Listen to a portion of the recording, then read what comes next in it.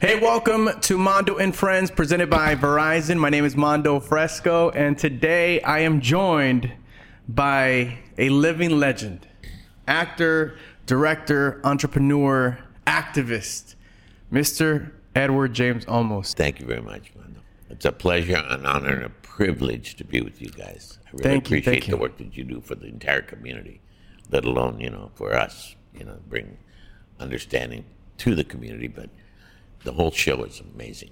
It's wonderful. Thank you so much. When we created the show, we had a few names and people that we wanted to bring onto the show, and your name just kept coming up, and we wanted to have Mr. Olmos here. And then as we're into season 3 now, as we were going into season 1, 2, and 3, our guest kept mentioning a certain person all the time, and that was you. I know you got a chance to watch the Luis Guzman piece. Yeah, I did. I saw it. And he loved you too. He mentioned you in our conversation. Luis is amazing. As a human being, incredible. As an artist, even more so. He's a giant as an artist. His ability to tell stories and give emotional understanding to the stories is amazing. And he's been a friend of mine for a long, long time, probably since he started. Yeah, he mentioned that. Does it ever come to mind, or do you realize the impact that you've had? I mean, in order for all these amazing, talented guests that we've had here to bring you up in conversation, does it ever strike you? Do you ever think about that? I am so grateful. I live a privileged life, and I'm very, very grateful for the understanding that people have given me, the kindness, the respect that they've given me. And I understand it because basically back in 1964 when I started, acting at East LA Community College, I was a rock and roll singer, and I was singing on the Sunset Strip. And I wanted to combine to get a little better on my presentations and stuff. So I said, I'll take a theater class at East LA, So I was at East LA College getting my Associate of Arts degree and in sociology and criminal law. And at the same time I was singing rock and roll. And so I took the class and I started working with live performances in rock and roll and live performances in theater together. And then I did that. And this is the part that most people don't really get. There was, at the time, Anthony Quinn had not, I guess he might have written his book by then, but by the time I read it was past that. And I found out that he was Mexican. He was Mexican. Had no idea. Anthony Quinn does not read. Yeah. Being a Mexican name, but his father was the Quinn. His mother was Mexican. He was born in Mexico. And wonderful human being. I knew him very well. And but anyway, so I had a few people that I could watch that were inside of my culture, Jose Ferrer, who was phenomenal. I think he's probably one of the best. Him and Raul Julia are two of the giants that have ever lived and done this kind of work of telling stories in theater and motion picture. And I knew them both, and I was very grateful. And I met them after I started working in theater, and I did theater almost every day at the school, and we'd I'd work at night on the Sunset Strip at Gazzari's, and I did it for Gazzari's. I spent a good 4 years, 7 nights a week. Wow. Performing on the Strip, Eddie James in the Pacific Ocean, and had a wonderful experience. It was great. I love that, Eddie James in the Pacific Ocean. We're the biggest thing on the West Coast. I love that. I love that. I heard that you performed for with the Rolling Stones in the building, with the Beatles in the building that you were in, Frank Sinatra, right? Oh yeah. No, I worked. What happened was that in 1968, I got asked to perform at a nightclub, another one, a big one, called The Factory which is owned by Paul Newman and quite a few, Pierre Salinger, and a lot of really big names owned this club. And it was a very exclusive club, though. It was different than Gazzarri's. Gazzarri's was just a rock and roll club. This was the most high-end club that existed at that time, where people could go and not be bothered by paparazzi, not be bothered by people, and because everybody that was in that room was at a very high level of their artistic endeavor.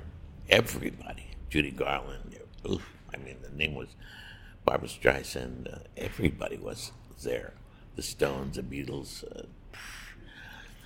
you name it, they would come and eat there, and they would dance to us. Wow. I would be singing, they'd be dancing, I'd be sweating all over them. They would have so much fun, and we perform alongside of like Tina Turner and quite a few other people that would come in and showcase there also. And so we played there for 2 years, 7 nights a week. And at the same time, going to college. And so I was able to encompass theater and music and dancing and producing music and writing music. And all of that together, when 1978 came, I was ready. I was ready, and I got the opportunity to use my craft, everything that I was doing at that time, in a very special presentation called Zoot Suit, and I played El Pachuco, and it was a character that no one was ready for. They had no idea that there was even the ability to understand this character, especially on stage. And Luis Valdez wrote the play. It was a beautiful, beautiful play. And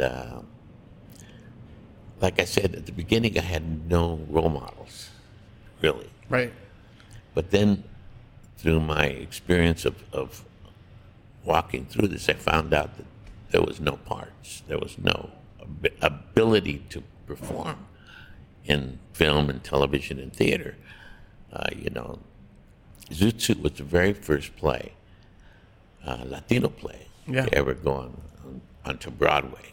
I'm not talking about, they did West Side Story, but West Side Story is like studying Puerto Rican as you would study the Polynesian people in South Pacific. Right. They used it as part of the environment, but it really wasn't about their culture in that way, So, where this piece of work was truly one of a kind, and we went on to do that. So, like I'm saying, I had nothing to look at. Right. There was no blueprint for you, and there was no way of working. Yeah. I mean, I couldn't perform. I mean, everything that they gave me at that time in the '60s, late '60s, early '70s, was very various roles that were stereotypical at the highest level. There were stereotypes at the highest level, and that's like the lowest level you can get. Yeah. Because basically, when you talk about a stereotype, you're talking about an understanding that there's a truth in a stereotype. There's a truth there, and that's the reason why that kind of behavior is understood. But when it's the only thing you see in that culture, the maid, the prostitute, the drug dealer, the thug, the gangbanger, and you get into that realm, and that's all you see, then that stereotype becomes very negative, and bad for the culture. And so that's all we had going, And so by the time we came out with Zoot Suit, people were ready. It was like giving somebody a glass of water in the middle of the desert. Yeah. They were so grateful when they saw that play. It was groundbreaking. People would cry. They would cry, and they would cry because they were happy that finally they could see themselves for one. Right. But more than that, that it was so well done. It was inspirational, and it was done in a way that was so high caliber. The performances were top notch. Great artistry, great storytelling, and a great story to tell. You know, the Zoot was a great story to tell. And so with that being said, that's when my life changed, the life of the Latino, especially Chicano, changed, and a newfound respect, you could feel it, was felt. And that's when everyone really said thank you to me by the respect and kindness that they gave me. And it's been, that was in 78, so now, you know, over 40 years. Wow. You know, in middle school, we were given the play, we're given the book, The Zoot Suit. I wasn't a big reader then. I wouldn't read as much. So, and we had a class test, an exam coming. So what I did was I went across the street to my local, what was it, like where we were rent videos, right? And I rented The Zoot Suit. The movie. The movie. So thanks to you, Mr. Olmos, I passed the exam. I didn't get to you know, view the book. I didn't finish the book, but I said, man, I still have like half the book left. I'm gonna go watch. And luckily, the local video rental place had the movie, and you know, I loved it. I watched it when I was, how old I think I was like maybe 13 years old. Luis did a wonderful job. Yeah. Of bringing about the understanding of that period in time, and he did a great job.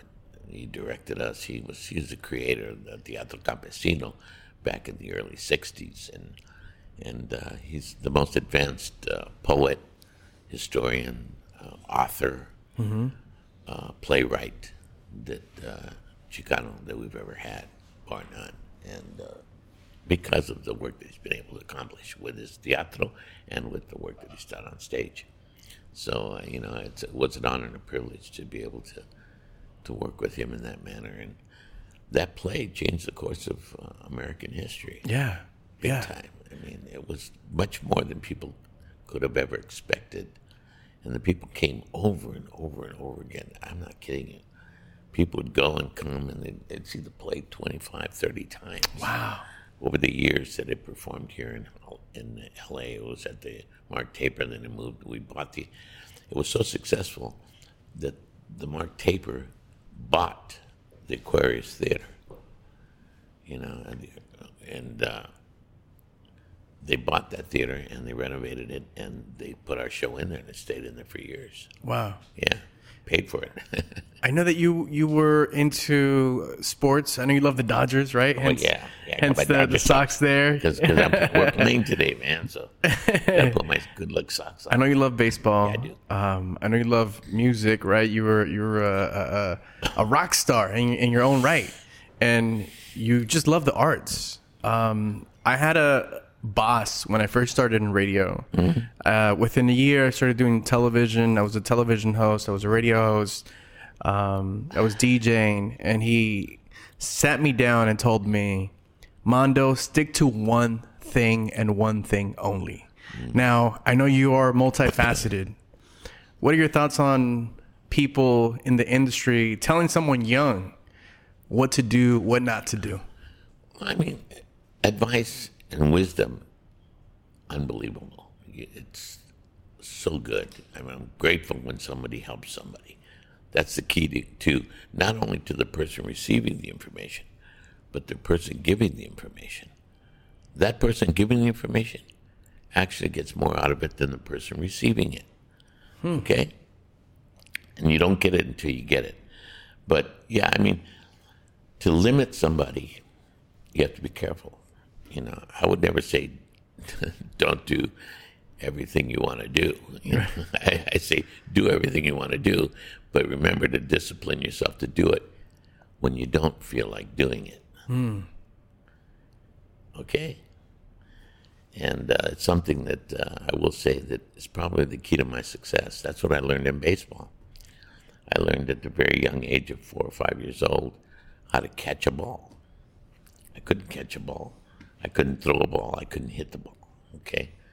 I knew nothing about the game. And so then I started to play. And with my neighbors and against the wall at my house, a garage wall where we lived, just throw it right there. Right here in East LA on the corner of First and Indiana, right there by the Mercado. The Mercado wasn't there in the 50s, 40s, and 50s when I was born. But it came in the 60s. But right there in Cheeseboro Lane, that's where my life began. And I got to say that I learned to play the game. And I played it every day as a little kid. And, it was interesting because it's not the only thing I did. And I rode my bike, I played my kids, I'd go watch TV. Well, we didn't even have TV until the 50s. And so I remember the first time we got a television set. It was a big box with a round thing there. And we would sit there and watch the Indian head. Oh, yeah. We'd watch it. And, we'd sit there watching it and did nothing. It was just a placeholder. Just, holding you to the fact that you were receiving the signal from the television network. Then at about 5 o'clock, it would go on. And boy, the world would change for you because we were watching this. And television really took over and helped a lot. It helped. It was. A lot of people don't like it. It's like modern technology. A lot of people are afraid of it. It's an inspiration if you know how to discipline yourself. Okay? Yeah. Key is to make yourself do the things you love to do when you don't feel like doing them, and to be able to discipline yourself to do the things you don't like to do, okay? So that you'll have the discipline to do the things you love to do right when you don't feel like doing them. And when I learned all these little things by playing baseball, I played every day, 7 days a week, from the age of maybe 5 or 6, all the way through to 14. And I became very good at playing baseball. You do something 7 days a week. It's like you ask any musician, you ask any true artist that has ever really, really understood their craft and understood themselves in the craft, they will tell you, yeah, I did it every day, and it's no big deal. I agree with them. It's no big deal. Unless there's a day you don't feel like doing it. On that day, that's where the discipline comes in. You make yourself do it, okay? And what ends up happening is that you end up becoming the best that you can be, not better than so-and-so or so-and-so. I never tried to be better than anyone in anything. Not playing baseball, not singing rock and roll, not acting on stage, no. I just want to be the best that I could be doing what I was doing, okay? And it worked. Yeah. That discipline worked. And through discipline, Mando, determination, perseverance, and the key ingredient to the entire structure is patience. Allowing yourself to grow. Mm-hmm. So this year, I was doing it to this level. I did it all the 365 days into the next year, and I'm at another level. Doesn't mean that I'm better than I was a year ago, but it does mean that I discipline myself to the point of where I'm as good, if not better. Usually you get better a lot. You tell any musician in the world, they'll tell you, yeah, I played every day. I play every day. Right. A musician will play every day. Right. Whatever it is they play, they will play every day. Yeah. And they want to. It's not like they love it. It's their passion. Nobody's telling them not to write or not to paint. Matter of fact, they just leave them alone. They left me alone. That's why I like to do it. Yeah. I like to play baseball because people would leave me alone. My parents would leave me alone. My family would leave me alone, and I could do this, and they would just leave me alone because I was entertaining myself. It was a safe space. Very safe space. It saved my life. Yeah. Yeah, because there was a lot of coming from Primera Flats, where I came from. El Hoyo was right there, and White Fence, and Maravilla, and all of the major streets and gangs that were in that area. Yeah. Come from there. we were right in the middle. We were on Cheeseburger Lane that didn't belong to really anybody. I could go into any one of those gangs and become part of them. But it was, I didn't have the time. What do you think kept you out of the streets? Playing the game. I had no time. I just didn't have time to hang out and on the streets doing anything. I was so caught up in trying to understand what I liked. Yeah. And again, I've spoken to thousands and thousands of people, and I always tell them, I said, I'm not naturally gifted. I'm not naturally talented in anything. Everything that I've been able to understand about myself has been by educating myself, training, doing it, and then you become, better at it. Yeah, and yeah. Sometimes you become so good at it that you become the best that you can be. And then sometimes the best that you can be happens to be the best that people have ever seen.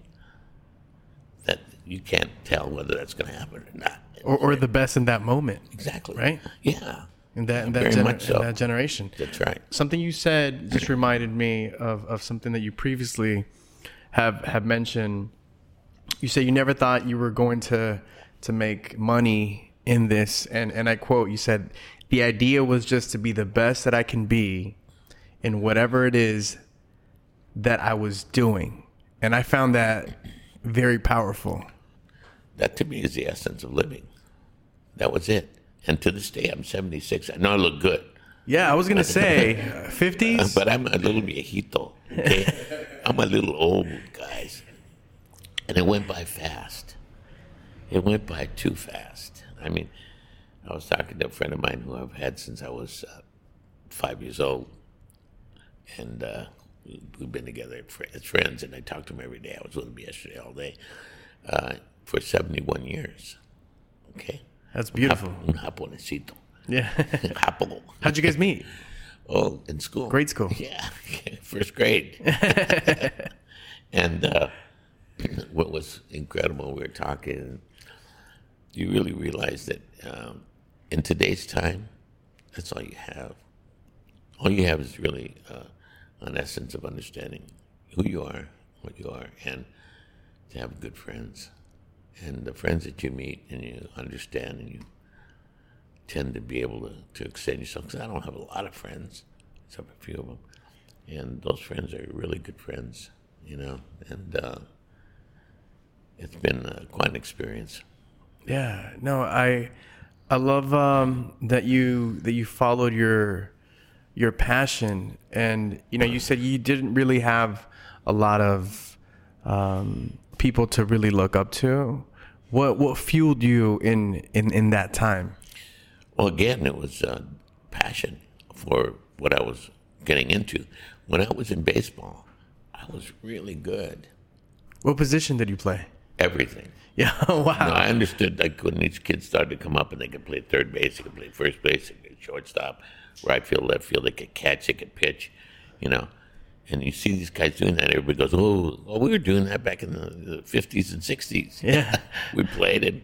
If they needed a second baseman, okay, I'm on second base, the third base, and you would learn the different positions. Yeah. And the key ingredient to baseball is batting. It's the offense, being really good at being able to hit the ball.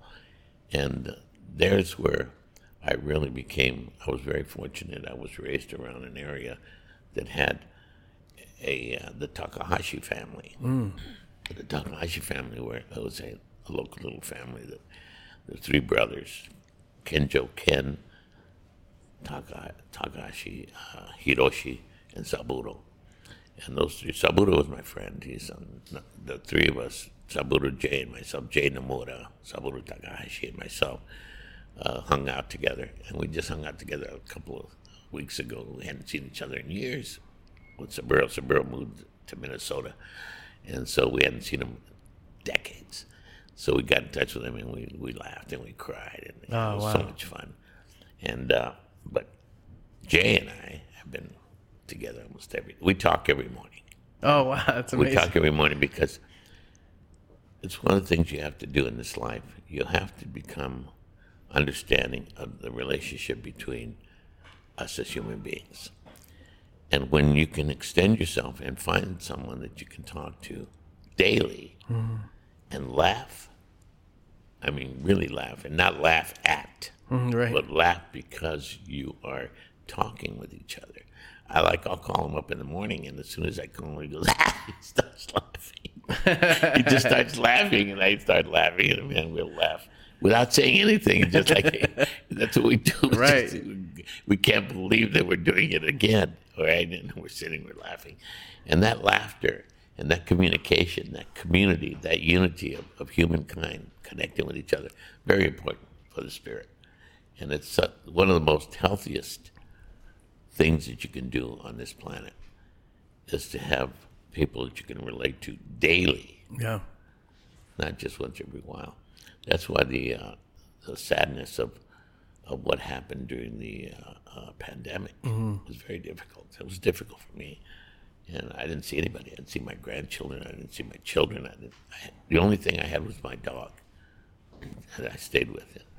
But I saw no people for a year. I'm too old, and I didn't want to, catch it. Right. It was a scary time. Yeah, it was. What would you say was the biggest lesson that you took from the pandemic? Well, I think basically I learned that the most important and crucial things in life were things that I knew, but that was personified them and put them into, pinpointed them, was the fact that all you have is family. That's it, rich and famous and, success, all that. Great, that's outside. But inside of you is the key to your existence is your family, your mother, your father, your children, your brothers, your sisters, your grandchildren, that unity. And some people, don't have that. Mm-hmm. For whatever reason, they have not instilled in themselves forgiveness enough to allow people to have made mistakes that they made, and you forgive them. You don't forget. You just forgive them. Forgiveness is the key to living, just about. If you don't know how to forgive, you're in trouble, because everybody's going to blow it. Yeah. It's going to make it hard for you to understand yourself. And that's really all I ever tell my grandchildren, especially when they're real smart. I say, don't let anybody make you something that you're not. Huh? Just memorize it. I'll say it to you again. Don't let anyone make you something that you're not. Right. It'll make sense in a couple years. Memorize it and get it. And then one day you'll be walking on going, hey, this person is making me feel like dog doo-doo. Yeah. And you say, oh, wait a minute. What did my grandpa say? Don't let anyone make you something that you're not. Okay, I'm not dog doo-doo. Sorry, man. What you're saying is you can feel whatever way you want to feel, but guess what? Ain't gonna cross inside, man. You ain't gonna get me. No, yeah. I mean, there's definitely so much that was missed during that time of the pandemic. Family gatherings, celebrations. So you and I, speaking of celebrations, we have a day apart on birthdays. So you're February 24th. I'm the 25th. Hey, all right. Are you big on birthdays? Well, yeah. I celebrate the hell out of them. Are you kidding? I made it. I'm going to try to make it to 120. Love that. People look at me and they say, why in the world would you want to be 120? What are you talking about? I said, well, for one thing, to make it to 120, you would have had to gotten to 119. In order to get to 119, you would have had to have gotten to 118. And God willing, you're able to understand yourself enough to get there without any of the elderly diseases. Because, if you get elderly diseases, then basically you're not going to make it to 120. The only way you're going to make it to 100, 105, 115, 110, 115 is by way of you maintain a sense of balance, and I do. The key to existence is exercise and food, what you eat, and how much you exercise your body, and you stay in condition. That saved my life just recently, in this last year. And I'll be very honest with you, I haven't told anyone publicly. This will be the first time publicly I'll be coming out and saying it, but I had throat cancer. I just finished getting through it. December 20th was my last radiation. And the week before, I'd finished my chemo. And months I was on radiation and chemo as it attacked my throat. And I still have, right here, a bump where my lymph nodes, they burned them out because they shot this area with radiation. The doctors would say, I had 5 doctors. The doctors would say, right before I started, they said, Ed, there's only one thing we have to tell you. I said, okay, tell me. He says, we do not know what you're going to sound like. I said, what? Sorry, man. We're shooting your vocal cords. We're shooting your throat, where you eat, where you swallow, where you talk, where you breathe. Everything goes through here. Wow. Okay? Yeah. So we're shooting it.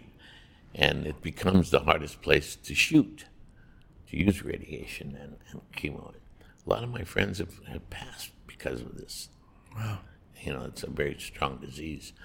Cancer is, period, but in the throat it's really difficult because it's, it took a lot. Months and months and months. So I sit here saying now to you, Mando, and friends, that it was something I'm very grateful that one of the things that I did, which I was very thankful for, was that I was, again, conditioned to fight this. Mm-hmm. I was in good condition. And I still am. I swim a mile a day at least, sometimes 2 miles a day I'll swim. Wow. Every day, 7 days a week. Okay? And then I do rowing. Yeah. And I do weights and stuff like that. But the main things is rowing and swimming. And so I was swimming, so I was in good shape. Right now, I lost about 55 pounds. Wow. So I was much stronger. And I lost all my muscle. So in the last 4 months, I've been coming back slowly, And this morning, doing 25 minutes of rowing was... That's such a good workout. But it's hard. I'd like to pause and thank you for sharing that with us, and also for congratulate you for beating cancer. Can we give that a round of applause? I think that's such a blessing, and I'm sure it was another perhaps wake up call too, right? Oh yeah, big one. Yeah, I mean it's there was times in the months that I was undergoing the treatments that the body gives up, and I didn't want to take my food through my stomach. They want to put tubes in and feed me nutrients because I couldn't swallow. And so I said, no, I don't want to do that. And so my children, my daughter-in-law, she's a great attorney, immigration attorney, but she's also a better chef. So she started to make me shakes and nutrient drinks because I needed to take Kate Farms makes a little container drink that has 500 calories and nutrients in it, and I would drink that. I'd drink about 3 or 4 of them. I had to get 2,500 calories into my body every day. That was ridiculous. That was so hard. I mean, oh my God. I can't even tell you. Drinking water, I was getting intravenous water because I couldn't drink it. Wow. And so every day I would get my bags of water put in there so I wouldn't dehydrate. And it was And at night, it was an experience that changed me totally. The understanding of how wonderful this life is. I've been through some experiences that have gotten me close to death, but that was really close. Yeah. Because at night, I would wake up in the middle of the night gagging. And thank God I would wake up. Because this is exactly what happens to people who, like, either get real drunk or are on drugs and they vomit and then they die of that. Yeah, or have what is it, GERD, acid reflux, like people sometimes die. They choke. Yeah, they choke to death. You can't breathe and you die. You don't wake up. Mm-hmm. And so, I would wake up. Man, I would wake up. It would be very difficult. Yeah. Because I'd be in pain. Such pain, I can't even tell you. And then I didn't want to take the pain medicine because it constipates you. Hydrocodone is what they would try to give me, and I did it for one day. For 4 pills I took over. Every hour I would take a pill. And then I didn't go to the bathroom for like a month. And I said, this is not healthy. This is worse than the pain. Mm-hmm. Because now I have calories. And now, granted, I was taking it through liquid. Yeah. But it still goes into the digestive system, and it becomes waste, and you have to get rid of it. And so then I had to start doing, laxatives and lavativas. Yeah. Good old-fashioned. Yeah. I had to do that, and to get myself be able to get back into using my digestive system. And it was brutal. Yeah. What would you say, advice, or share when it comes to families that are have someone in their family that is going through cancer, that is going through an illness like that? What would you recommend is the best way of fighting it together? Yeah, the key ingredient is to be around them. Just stay with them and give them a whole lot of support. And by all means, try to catch the disease early. I've had cancer twice. Wow. Had prostate cancer, took it out. Then I had this cancer, fought it. And I got to tell you, both times I found the cancer stage 1. Wow. Which is nothing more than, it's not luck. That's not luck. That's going to the doctor since I was 40 years old to get checkups. And yearly checkups, and sometimes bi-yearly checkups, twice a year. But, going to the doctors and getting, a lot of people can't afford to go to the doctors, and that's what I really detest, what we've done to ourselves politically in this country, because we can afford to give health care. We can. Yeah. And, again, it gets to who's going to pay for it. What do you mean who's going to pay for it? We are. We pay for everything else. What do you think? Every single person that makes $1 has to give so much back to the government. So, yeah, okay, government, you guys don't pay anything. You guys don't even do, I don't think they pay taxes on the money that they get as senators and stuff like that. Yeah. And presidents. But, I know for a fact that this country can afford to give health care to everyone. And so that we can catch it. The key is catching it, but sometimes we think that, that we're too young to get it. Mm-hmm. I'm not going to catch that. I'm 26. I feel good. Yeah, I felt great. I felt great. I didn't feel sick when I got cancer either time. They found it, and PSA with my prostate and the throat, because I had a swollen lymph node gland. And I felt it, and I went to my doctor and said, hey, man, I got a gland here that's swelling up. And in the old days, you'd get a swollen gland and you'd take an aspirin or whatever, man, lay down and get some rest. That's all you need. And there was nothing, no big deal. You go to sleep, you wake up, and the thing's gone. Oh, okay. But when you're in your 70s, you think differently. Yeah. And so I immediately, as soon as I felt it, I go, oh, what the heck's this? I go, oh, that's weird. You know, one day I had it, and the next day I didn't. And I think what it was is I got COVID. I got COVID like in March of 2022. And I had had all my shots, and I'd taken I'd been taking care of myself pretty well. And so I got it, and I took those pills that they give you. If you take it right at the beginning, you'd have to take it for 5 days, and it kills it. Mm-hmm. And it did. It worked very well for me. And and it ended up, you know, about 2-3 months later is when this thing comes up. You know, I don't smoke, I don't drink, you know, I don't really do, at my age, anything really to abuse myself in any way. So I couldn't understand. So I went out to the doctor. The doctor said, let me send you to a throat, ear, and nose doctor.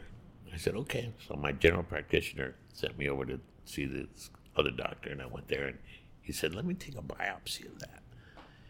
I said, okay. So I went and got a biopsy, and I came walking. He said, come back tomorrow, and I came back tomorrow, and I come walking in the door. Boy, talk about bedside manners. This doctor was down the hallway, and I had been at least 25, 30 feet away. And he says to me, he's walking towards me, I'm walking towards him, and people in the office workers. And I'm walking, he goes, you got cancer. No way. I said, wow. I said to myself, well, that was pretty. I mean, not sit down, relax, let me tell you. Yeah. Come into my office. Nothing. He said, you got cancer. And so I'm walking towards him. And I walked right up to him, and I looked at him and I said, so what are you going to do about it? With the same kind of understanding, he told me that. So what are you going to do about it? He goes, well, I'm going to send you right now. And I mean, it went, boom. Yeah. These guys, and I went with it. And he says, you're going to go down and see this doctor and this doctor right now. Wow. I said, okay. I'm on giving the numbers. And I went over. In the meantime, I called another friend of mine who's a head of Valley Presbyterian Hospital. He used to be. He's not any longer. He was the head for many, many years. And I called him up, and I left a message because I wanted to check on the doctors I didn't know the doctors I was going to go see. So they said, so he calls me back about an hour later, and now I'm going down to see the other doctors down there. And he calls me. I tell him, hey, I'm got to see these doctors. And I gave him the names of the doctors. And he says, okay, I'll call you back. He was in Budapest. He was in Europe. He was on vacation. He's like 88 years old. Him and his wife were out and exploring the world. And so he calls me back, and he says, they're excellent. These guys are really good. And I said, okay, thank you very much. So I felt comfortable not knowing them and allowing them now to take over my life. Yeah. Literally.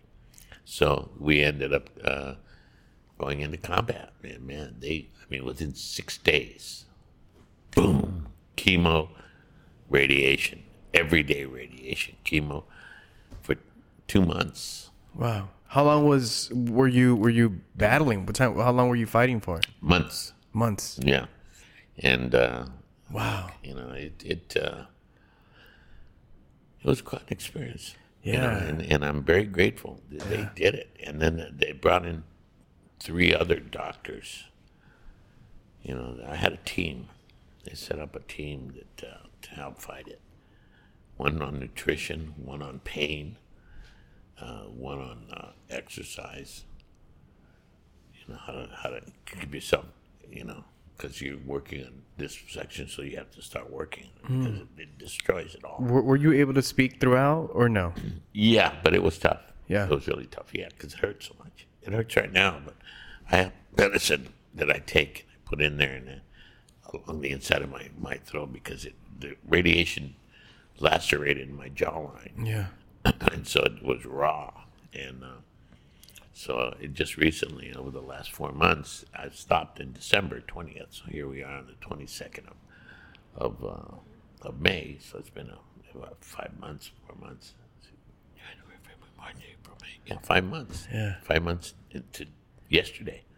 And 2 days ago. you went back to working. I went back to work, and I called my the guys, and I asked the doctor first. I said, "How long?" Okay, I was supposed to start the season on December 5th, and I was still getting treatments. I didn't start my treatments and they didn't know about it. Nobody knew anything. I didn't tell anyone anything except my immediate family. And sure enough, man, I called them. They had a creator, and I asked them, hey, I told them, hey, listen, I have cancer in the throat, and I won't be able to be in there on December 5th to start the episodes off. And he goes, oh, don't worry. He was so taken aback. I said, no, don't worry. Yeah. We'll get through this, all right? And, okay, man, if you need anything, I said, all I need you to do is just keep it within yourself. And because the last thing I needed was people calling friends of mine who are worried about me, which there's many, I know through my lifetime, calling me up and asking me, how are you feeling? Well, I really can't tell you anything right now because I'm dying just trying to talk to you. Right. Wow. It was so crazy. Wow. It was so crazy. That's I'm sure that was very eye-opening, and I've had family members who have gone through to have gone to fight and unfortunately have lost the fight too, and I've had too. I've had a lot of friends that have died of cancer. Such a blessing. And speaking of the show, Mayans, we've had Emily Tosta in here. We've had Emilio Rivera in here. Great. He's my favorite. And they speak very highly of you, as I mentioned, at the top of the show. What is your favorite thing about Mayans and being a part of it? The family unit, these guys, everybody. It's a different kind of show. This is a very dark show. If people saw Sons of Anarchy and they enjoyed it, this is better. Watch this show. So, boy, is it better. It's not that it's better. It's just different, and the difference is really strong. So, the family unit, because as far as the stories are concerned, it's too dark. I tell people not to watch it. I said, don't watch this stuff. But you don't watch this stuff for me. It's like watching John Wick. You go to see John Wick movies, man. You're going to see him kill 58,000 guys. With one shot. That's all he does is kill people. Do you remember Mario Almada? He was a Mexican actor, and he would often my tios, my parents would watch Mario Almada movies, and he always had guns, and he was one of those, like, with one shot he'd kill like 5 guys, and another shot he'd kill another 6. Do you recall the name? I don't remember that. I have no time to watch stuff. I don't make those kind of movies. This one, Mayans, I wouldn't have made it.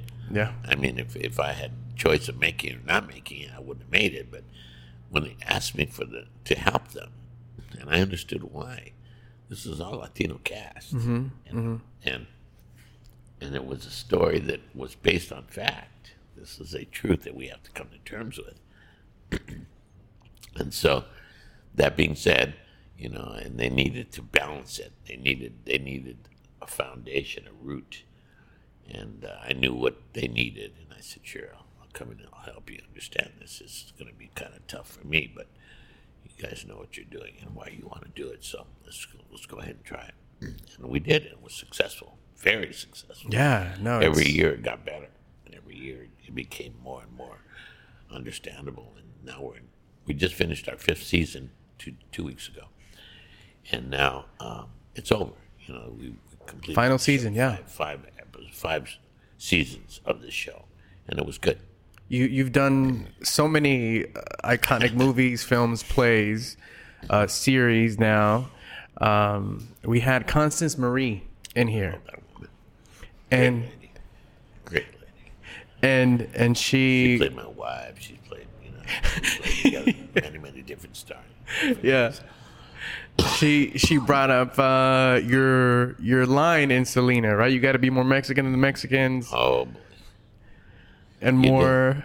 do. You got to be more Mexican than the Mexican. You got to be more American than the American. You got to be able to eat American food, which is way too bland, and you got to eat. If you eat Mexican food, you get the runs. So it's like anything else. As a Latino American today, the story is pretty much the same. I still feel like I have to be more Mexican than the Mexicans and more American than the Americans. Yeah, I don't think it's changed at all. And I used to go across the border with my family. We'd drive to Mexico City, because that's my father was born and raised there. And so what was interesting is we'd go across there, and going across, we'd get there, and the Mexicans would call us pochos, which is, I learned real quick, was a really endearing word to call somebody when you were a pocho.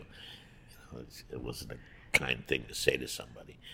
But, okay, I understood it. Then when I come back, we get to the border, and, we had to prove that we were American, with our passports and everything. You still had to, yeah, we're U.S. citizens. Yes, we are. Yes. Yes, we are. I know we look like Mexicans because we are, but, we are definitely. So you had to prove yourself going both ways. And it's been that way still that way. Yeah. You got to be more Mexican than Mexican. You got to be, more American than the American. Always. I love that when you first started, you went by Eddie James, right? Edward James Olmos. Yo soy Edward James Huiza Santiago Olmos. That's my phone name. And someone at a studio, right? I love that story. If you don't mind sharing that. Yeah. So you went by Eddie James, and they're like, "Hey, you should change your name to." Well, no, when I went in to start working as an actor in the business, it was Eddie Olmos. Eddie Olmos. And the casting director and head of the production at, I think it was MGM, said to me one day, says, "Hey, man, you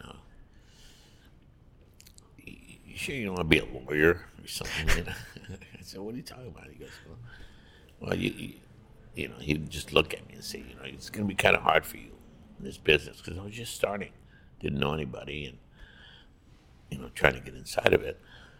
And he says, because, just even your name, I change your name. Call yourself Eddie Starr.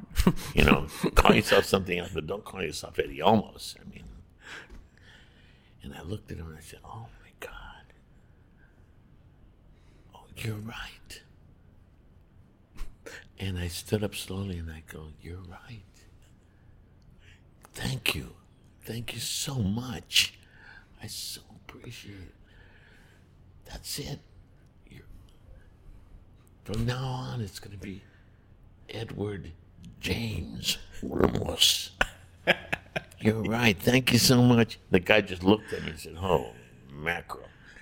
And from that moment to today, you have to use my full name on anything and everything. People walk up to me and, try to cut it short. And I said, "No, I'm Edward, okay? And if you don't even know me, you call me Mr. Olmos. Yeah. And if you want to put in my doctorates, then you call me Dr. Olmos. Yeah. But you do not call me, anything other than that." And, there's some people who call me Eddie, my mother, okay, some of my old friends. But, a lot of my friends call me Eddie. I love that. After that moment, you're like, okay, yeah, that's it. I'm going by Edward James Olmos. The whole thing, they had to put it across the marquee, everything. It was on. And then if you see it, it's all, he uses all three of his names, and it's really long. And it caused a lot of understanding. And basically, though, it proved to me one thing, that they were right. Martin Sheen changed his name for a reason, Many, many great artists. There were Latinos changed their name for a reason, and that reason was that the discrimination and prejudices against people who are not Caucasian or Anglo-Saxon in this industry was pretty intense and straightforward. There was no qualms about it. So to this day, it's still the same. I mean, we are more than 20% of the population, and we're less than 4% of the images that you see on film and television. To this day, right today, 2023. And it's going to change. It's going to change. I hope to see it in my lifetime. That's how come I need to be 120. You're living until you're 120. You'll see it. I hope. That's why, You will. I gotta go that distance. You will. I'm hoping, But you figure that it's changing because we ourselves are changing it. They're not going to change it for us, okay? That's why I started producing back in 1981. I produced my first film, The Ballad of Gregorio Cortez. And from that moment on, it was, and once I did Zoot Suit, everything changed for me. Mm-hmm. And the industry looked at me completely different, too. Immediately, I did some major pieces of work that were really... And when you played Mr. Escalante, too, Stand and Deliver... That was 88, yeah. That was an amazing film as well. Yeah, it was beautiful. I produced that one, too.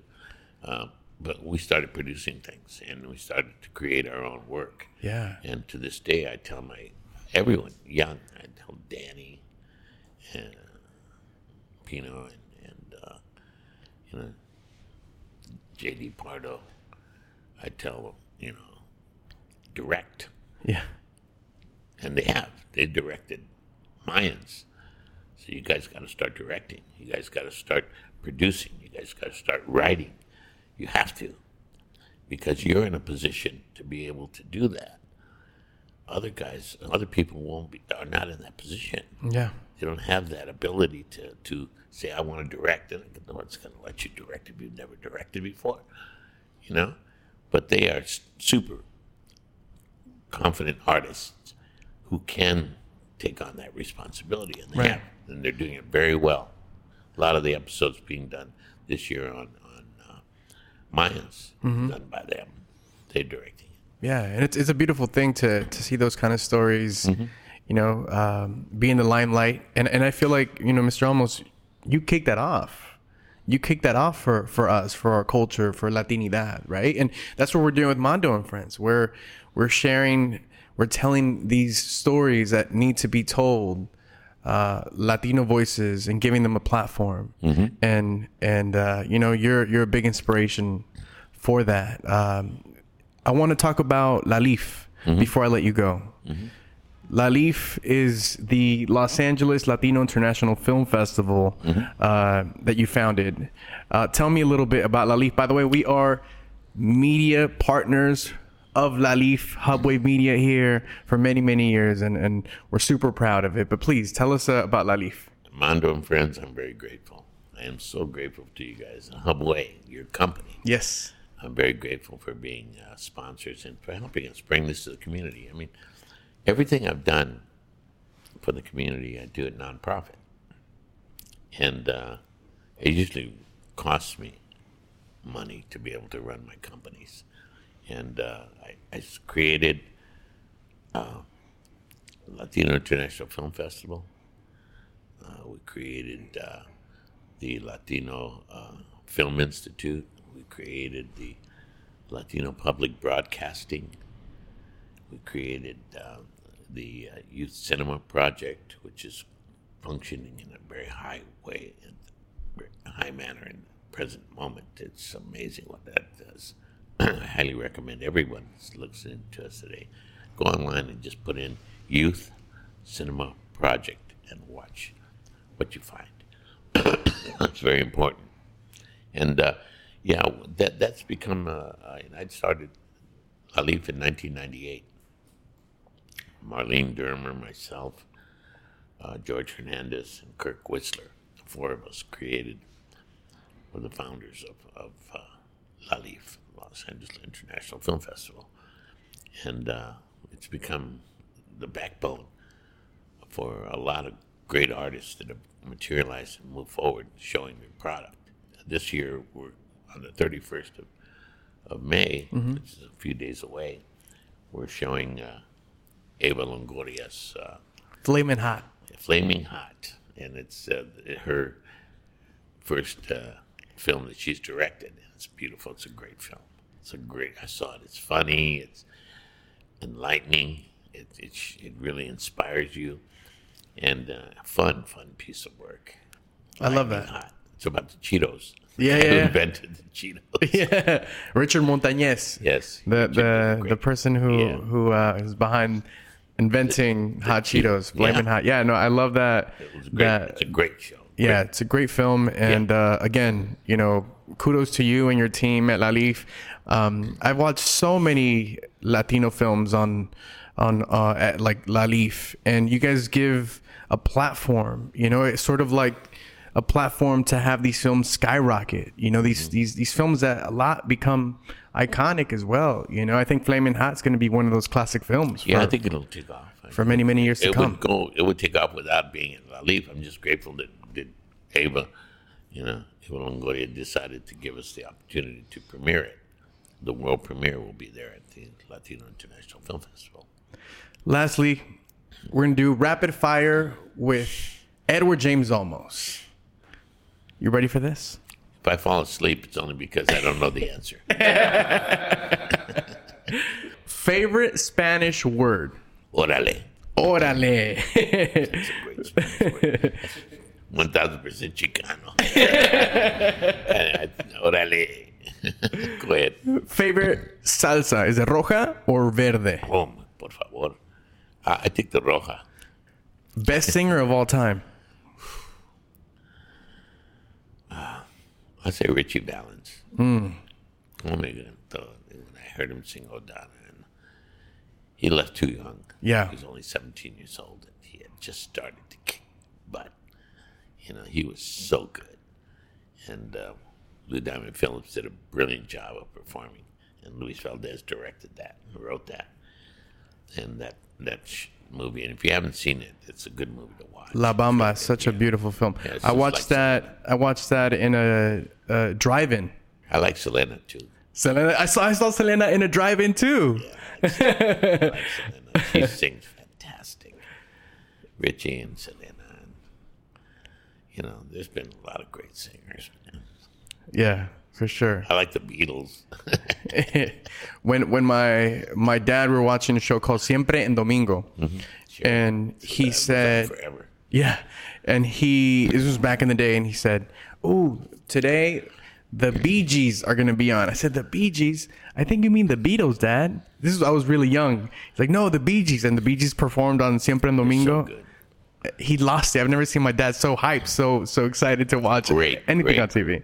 They're personal friends of mine. They're almost all gone except for the older brother. He's the only one that's left. But wonderful guys, people, families. That was a great family. I met them back in 1984, and I was with them all the time. And great people, human beings, and great songwriters. Yeah. Are you kidding? They were fantastic songwriters. Favorite Latino food dish? Chile verde. Ooh. With the carne de Is it carne molida? No. Carne de puerco. Oh, carne de puerco. Spare ribs, I love that. Now, lastly, what's a nickname of yours that no one really knows about?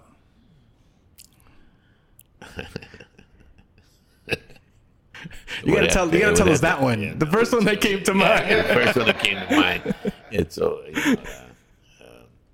God, it was so funny because it flashed in my brain as you said it. Chili Eddie. Chili Eddie. Chili Eddie. Chili Eddie. Why would they call you Chili Eddie? Well, because I was so chilly. I was cold. I was, tough. And, chili. And Isaac Reese, I think Pepe Serna were the two that used to call me that. And they started it back 1970s. Chili. Well, I say this respectfully. Chili Eddie, thank you so much for coming to Mando and Friends. Everybody make some noise. Thank you. Thank you. Thank you. For Mr. Edward James Olmos, thank you again for coming. Thank you so much, Mando. And thank you so much for watching and listening to Mando and Friends presented by Verizon.